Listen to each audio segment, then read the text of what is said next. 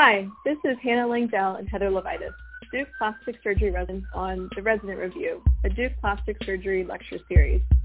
This is a lecture series designed to aid in preparation for our yearly in-service examination. Our goal is to take you through high-yield topics along with experts in their respective fields in order to maximize your knowledge and potential scores. We'd like to thank Allergan for their support of this podcast. Today will be the first part of a two-part series discussing different techniques in body contouring surgery. In the first part of the series, we'll be discussing liposuction and abdominoplasty. Our guest host is Dr. Kristen Rezak, a microsurgeon here at Duke University Hospital who specializes in breast reconstruction and transgender surgery. Thank you for joining us today. Thank you for inviting me. We'll start with liposuction. So in terms of anatomy, there are several different layers of subcutaneous fat, which become important when discussing liposuction. There's the superficial layer, the intermediate layer, and the deep layer. So the superficial layer contains dense fat adherent to the overlying skin. This region is usually avoided to prevent contour irregularities. The next layer is the intermediate layer, and this is the safest layer to perform liposuction. The deep layer is loose and contains compact fat that can be removed safely in most areas except the buttock. The next concept is zones of adherence, which is important to remember as violation during liposuction causes contour irregularities. And Dr. Rezak, what are some of the areas that you typically avoid when performing liposuction? So some of the areas that I prefer to do, say if I'm harvesting for fat grafting, are like the thicker areas that hide the contour irregularities really well, like the lower abdomen and the pouch area, the inner thighs, the love handles. Some of the areas that show contours a little bit more and are not as unforgiving are such as like the outer thighs. So I try to avoid that area. And so those ones can really show significant contour deformities. Great. So we'll briefly next review wetting solutions. These are frequently tested on in-service exams. These include dry, wet, super wet, and tumescent. So dry liposuction does not offer any infiltrate and will generally have greater blood loss of up to 50%. Wet provides 200 to 300 cc's of infiltrate regardless of what is removed and carries about a 3 to 10% blood loss of total infiltrate. Super wet is a 1-to-1 ratio of infiltrate to amount of aspirate and carries about a 1% blood loss rate. And then tumescent is 2 to 3 to 1% infiltrate to aspirate ratio and results in less than 1% blood loss. And then in general, wetting solutions provide volume replacement, hemostasis, and pain control, and typically include LR, lidocaine, and epinephrine. The infiltration provides up to 18 hours of analgesia, and the maximum dose of lidocaine is 35 milligrams per kilogram, resulting in peak levels at 12 hours post-op. And the ability to provide higher amounts of lidocaine without toxicity is due to the diluted solution, slow infiltration, high solubility, and relative vasoconstrictive effect of epinephrine. Now, in terms of indications for liposuction, these include lipodystrophy, madelungs, lymphedema, and the setting of body contouring. So Dr. Rezak, when you're counseling patients preoperatively, what do you tell them in terms of expectations and postoperative course? So first, when I'm evaluating a patient, I want to make sure that they know that this is not for weight loss. That's something that a lot of patients just don't know. They just think, oh, I'm going to lose a lot of weight. We're going to do it with liposuction. Yeah. It's for small targeted areas, and to also an adjunct for surgery such as a tummy tuck when you're doing your abdominoplasty or a thigh lift. And so that's one thing I like to convey with the patients. Then we evaluate them to make sure that they do have significant amount of adiposity that we can at least evacuate with a liposuction. So that's one thing. And also another important thing for liposuction is also you have to ask about prior surgeries and prior liposuction. One thing that patients tend to forget is liposuction is surgery, right? So they forget that they've had to mention that as a surgical procedure. And another thing you have to mention is the newer things out there is like cool sculpting and things like that can affect liposuction results. So you have to ask about that too as well. So those are a lot of the preoperative stuff that I'll review with the patient. Great. Yeah, no, that's definitely important to take into consideration. I would not have even thought of cool sculpting to really ask. Yeah. And Dr. Rezak, do you have in your practice a BMI cutoff for liposuction? It just depends on the patient. It depends on the patient. A lot of my cosmetic patients, I like to have a BMI below 32. And so I think that's a good guideline, but it's also setting expectations of what they're realistically they want to achieve and what they're going to look like. And so anything over that, they tend to be a little disappointed in their results. So you just have to be, you have to be careful if you're going to do it on a higher BMI. And then I know there's a lot of surgeons out there that will perform pretty high volume liposuction. Do you have a comfortable volume that you're okay with removing in like one session, for example? I don't. I've done high volume liposuction. You do have to be careful. There are rules and regulations of how much you can perform in a clinic setting, like outpatient clinic setting versus an overnight hospital or surgery center, partly because of the fluid shifts, right? So if I feel that I'm going to be doing a little high volume, I'm safe about it, and we'll place it in a overnight surgery center for fluid replacements and things like that. Gotcha. So next we're going to talk about the different types of liposuction techniques. The first is ultrasound-assisted liposuction, which essentially emulsifies subcutaneous fat by 3 processes. Micromechanical, which is essentially direct trauma by ultrasonic waves, thermal, and cavitation, which is another word for tissue fragmentation. Suction lipectomy is then used for evacuation. Complications of this technique include the risk of thermal injury, seroma, neuropraxia, and hyperpigmentation. I don't have much experience with ultrasound-assisted liposuction. Is that something you've ever used, Dr. Rezak? I have, and it's a nice adjunct to have, especially when you're using for certain types of patients. I like to use it if you have a patient who has a buffalo hump, that very fibrous, fatty deposits are very difficult to get with manual liposuction. That ultrasonic liposuction really breaks that up. It's gynecomastia liposuction. I use that for as well too. So that's really, fibrous fat, and those are the key areas that I tend to really rely on that ultrasonic liposuction for. You do have to be careful though with your port sites. They do tend to have a little bit more thermal heat that can burn those port sites. So you have to protect them. Gotcha. The next type of liposuction, which we use pretty commonly at Duke and I imagine elsewhere, is the power-assisted liposuction, which involves infiltration and evacuation with an externally powered oscillating cannula. And this technique generally enables aspirations of larger volumes of fat as compared to traditional kind of manual liposuction. And then finally, in laser-assisted liposuction, the mechanism of action includes disrupting fat cell membranes and emulsifying the fat. The heating of subdermal tissue is thought to be the main factor for the skin tightening effect that's sort of marketed as the kind of key benefit of the laser-assisted liposuction. The technique is known to have a decrease in postoperative pain, at least that's what's reported in the literature. I, again, don't have too much experience as a resident with laser-assisted liposuction. I don't know if you do, Dr. Rezak, but I've never. Yes. Yeah, both are really good. I use the power assisted a lot. I like power assisted for fat grafting harvesting. You do have to be a little bit careful with contour deformities. It is easier to get with power assisted than manual. But the another thing also, some people don't realize that if you do a lot of power assisted liposuction, the actual vibrations can actually cause some neuropraxia on the hand, so you have to be a little bit careful not to get some carpal tunnel. The experience doing body contouring fellowship. So that's one thing to consider. But the laser liposuctions are really good for outpatients, cosmetics. There's less, I think it's like a less trauma to the body, and that causes a less bruising, and so you can get a pretty much the same result with less pain.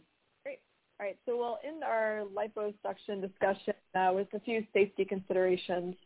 So we spoke a little bit about lidocaine, and if there is local anesthetic toxicity suspected, then infusion of 20% lipid emulsion should occur.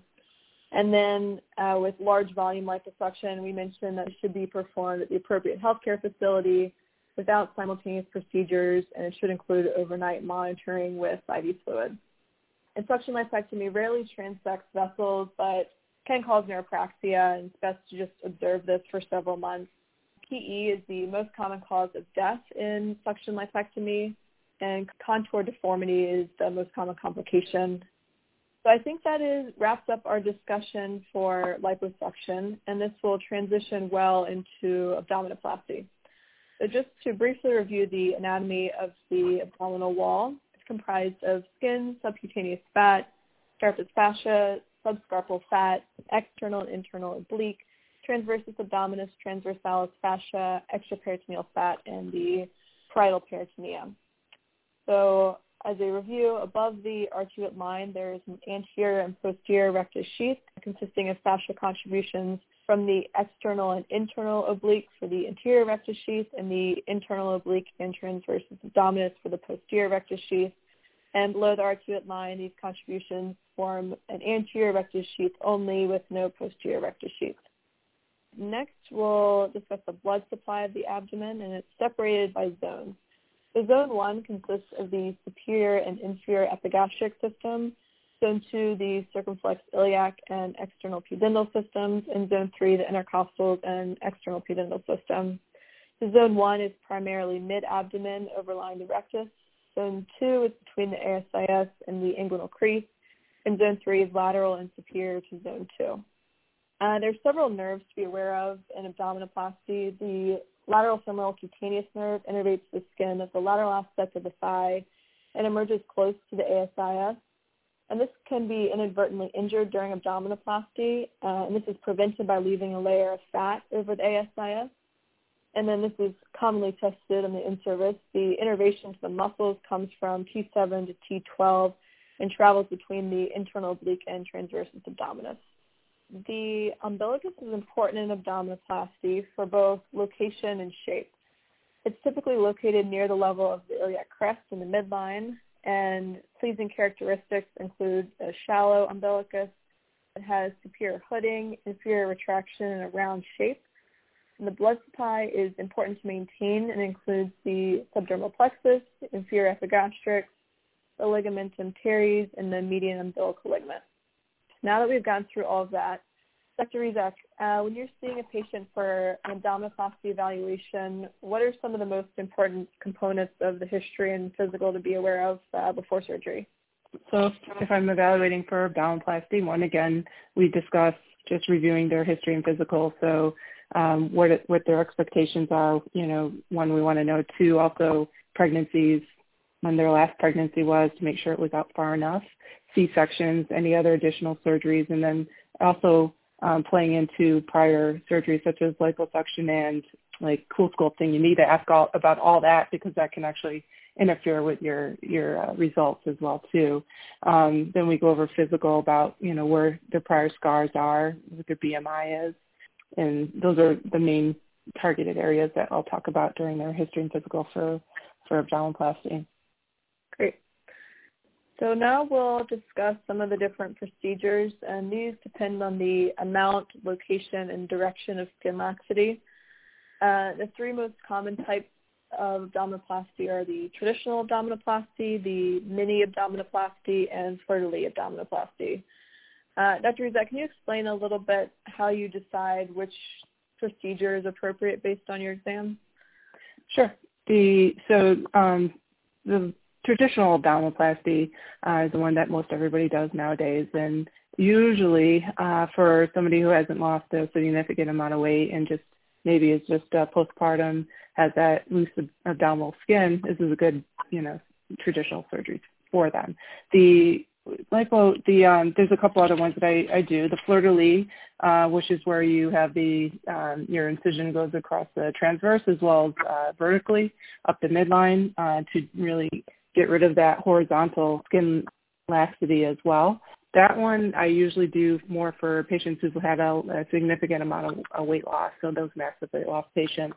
No matter how much you pull in that up and down direction, you're not going to get that tummy flat when they have that loose abdominal skin. So you really need to take out that vertical component if you really want to get them flat for the massive weight loss. And I also do the lipoabdominoplasty technique, which is Dr. Saldana's technique, which is basically a limited undermining. And you liposuction basically the lower abdominal area as well as the upper costal margins, and you're only undermining in the midline. And I like that one for the lower BMIs And you can get a really good result for just a nice aesthetic result for those patients who really haven't had a lot of weight loss. What would be like a good candidate for mini abdominoplasty? So mini abdominoplasty is you see those patients who you really have to look at the entire abdomen, costal margins down to the pubic bone. And so if they have a really good upper abdominal contour with no skin excess, no rectus-diastasis, and their umbilicus is, not folding over on itself due to skin excess, and they just have a lower abdominal pouch, basically, a little skin excess below the umbilicus. Those are the candidates that are good for those mini abdominoplasty, which is basically, lower skin excision. You can do lower rectus plications on those patients as well too, but really no umbilical transposition. Right. I know you can move the umbilicus. Is it just a couple centimeters down without it looking too strange? But other than that, you kind of have to transpose it, right? You can, but also what you can do is called floating it. So basically you detach it. So it's free from the underlying rectus fascia. You're pulling down as much as you want. You could actually make a nick into the umbilicus and tack it down that way, or underneath, and to tack it back down. So that's called floating the umbilicus. Gotcha. Great. We'll go over a few complications. So in general, the complication rate can be as high as 34%. And wound healing complications alone account for about 14% of the complications, and not surprisingly, it can increase to 50% in smokers. The infraumbilical and supraumbilical abdomen have the highest incidence of wound healing issues.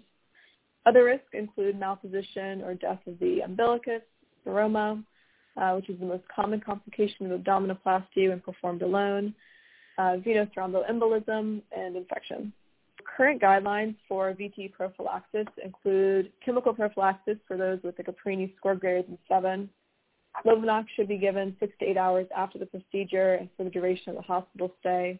VTE risk during abdominoplasty is 8%. The current Surgical Care Improvement Project guidelines recommend no shaving, no use of razors, IV antibiotics prior to incision, postoperative antibiotics for 24 hours, no elective surgery if the hemoglobin H1C is greater than 7, and prevention of intraoperative hypothermia. Do you have any sort of restrictions regarding smokers or diabetics? I do. So I also agree with the hemoglobin H1C below 7 to make sure that they are take glycemic control. Also, smokers. One thing I have added onto my questions when I'm asking the patients, because before on my H&Ps I just said, do you smoke, yes or no? But apparently people who vape don't believe that's smoking. So vaping is another question. You have to ask about that. That has nicotine in it, as well as nicotine patches and gums. Those are also need to ask about those, particularly if they're patients who are trying to quit but just can't get off the nicotine. So that's something just important to know.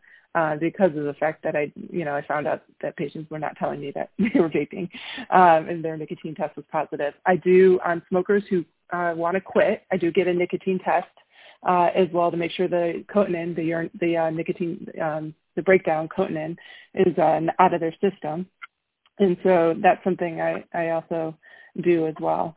The one thing for the DVT prophylaxis, there's obviously with a high Caprini score, you're going to be careful about, postoperative prophylaxis with Lovenox and things like that. But also, we did find benefit in some of our lower body lifts of sending them home with a Lovenox lunchbox, basically once a day prophylaxis. And there's studies about that as well.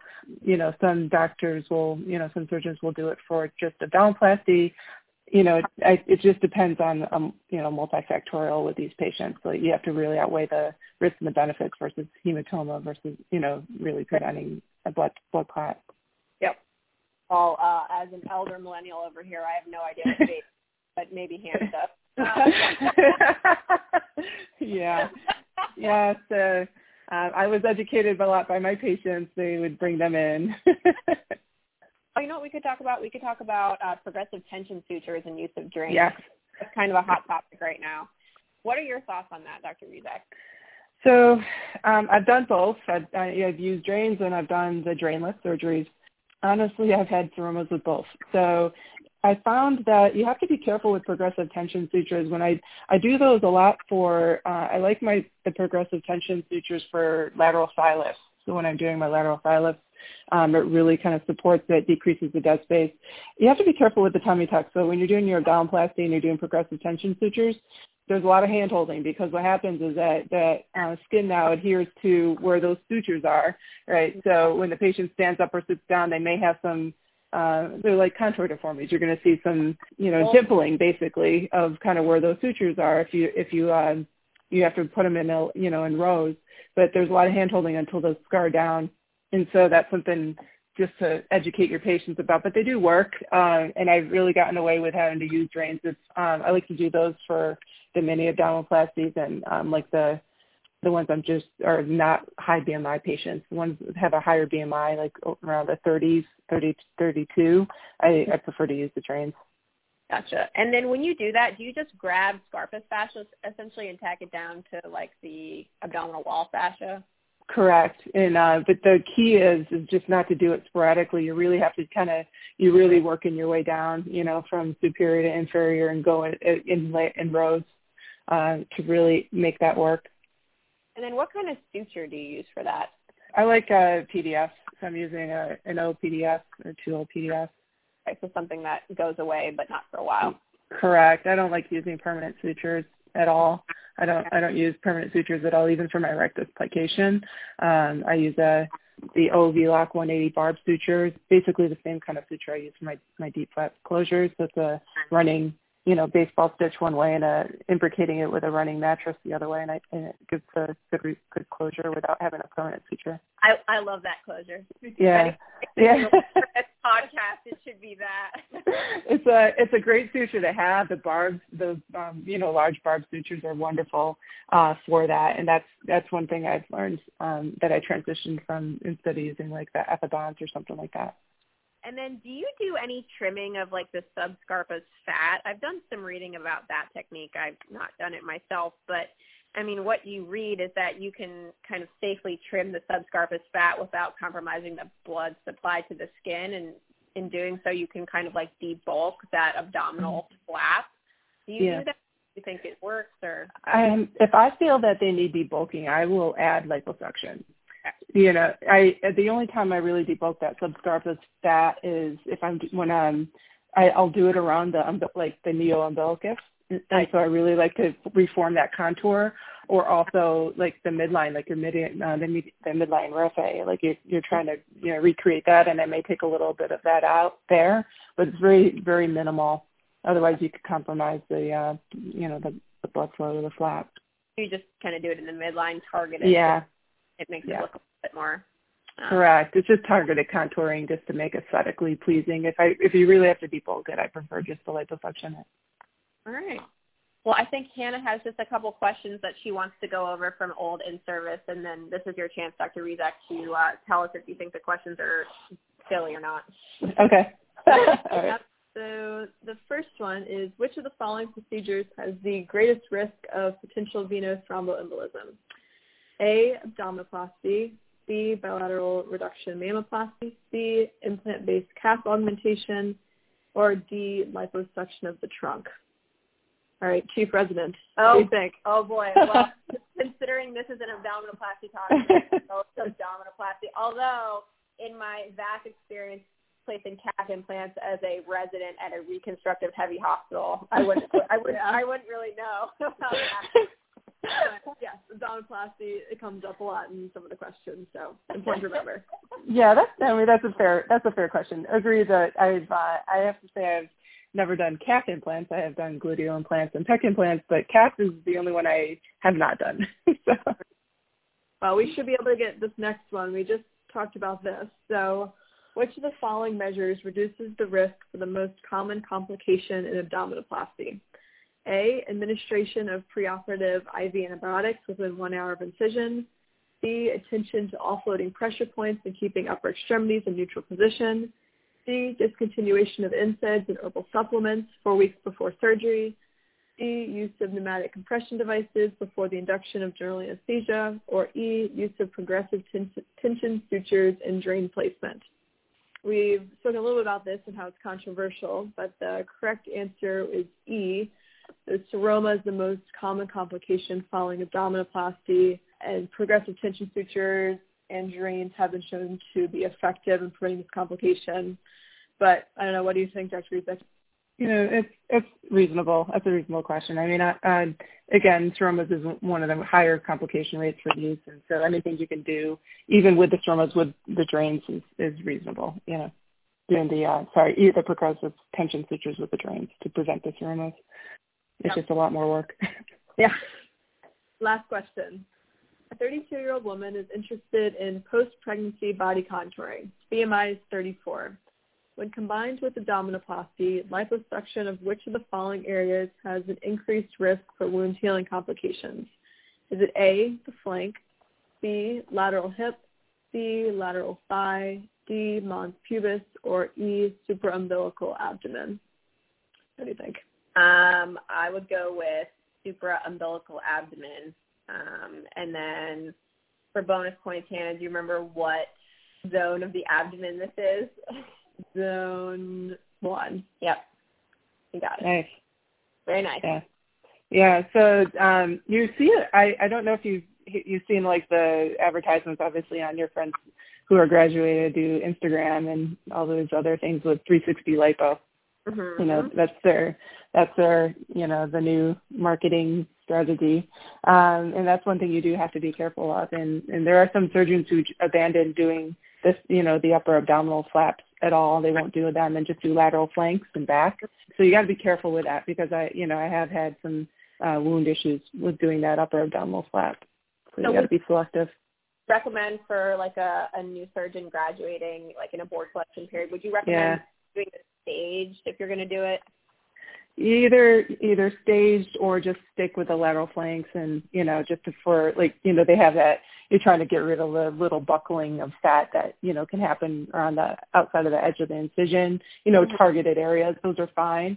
But if you really need a liposuction, that upper abdominal flap, you may want to do it staged. Just at least initially until you get comfortable doing the abdominoplasty with the liposuction. Yeah, everyone wants that snatched abdomen. Yeah, yes, they do, and so that, you see it all over the internet. And so, but I think you can be more aggressive if you do it staged too. So, and you're really decreasing those complications. So you can technically do it together, obviously, but you got to be careful initially when you start out. I agree. Great.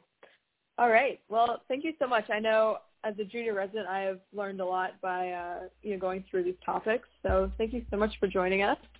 Oh, you're welcome. It was my pleasure. I learn a lot as a chief resident every day. Good. Thank you so much, Dr. Rezak. Thank you. All right. Yeah, you're welcome. See you guys.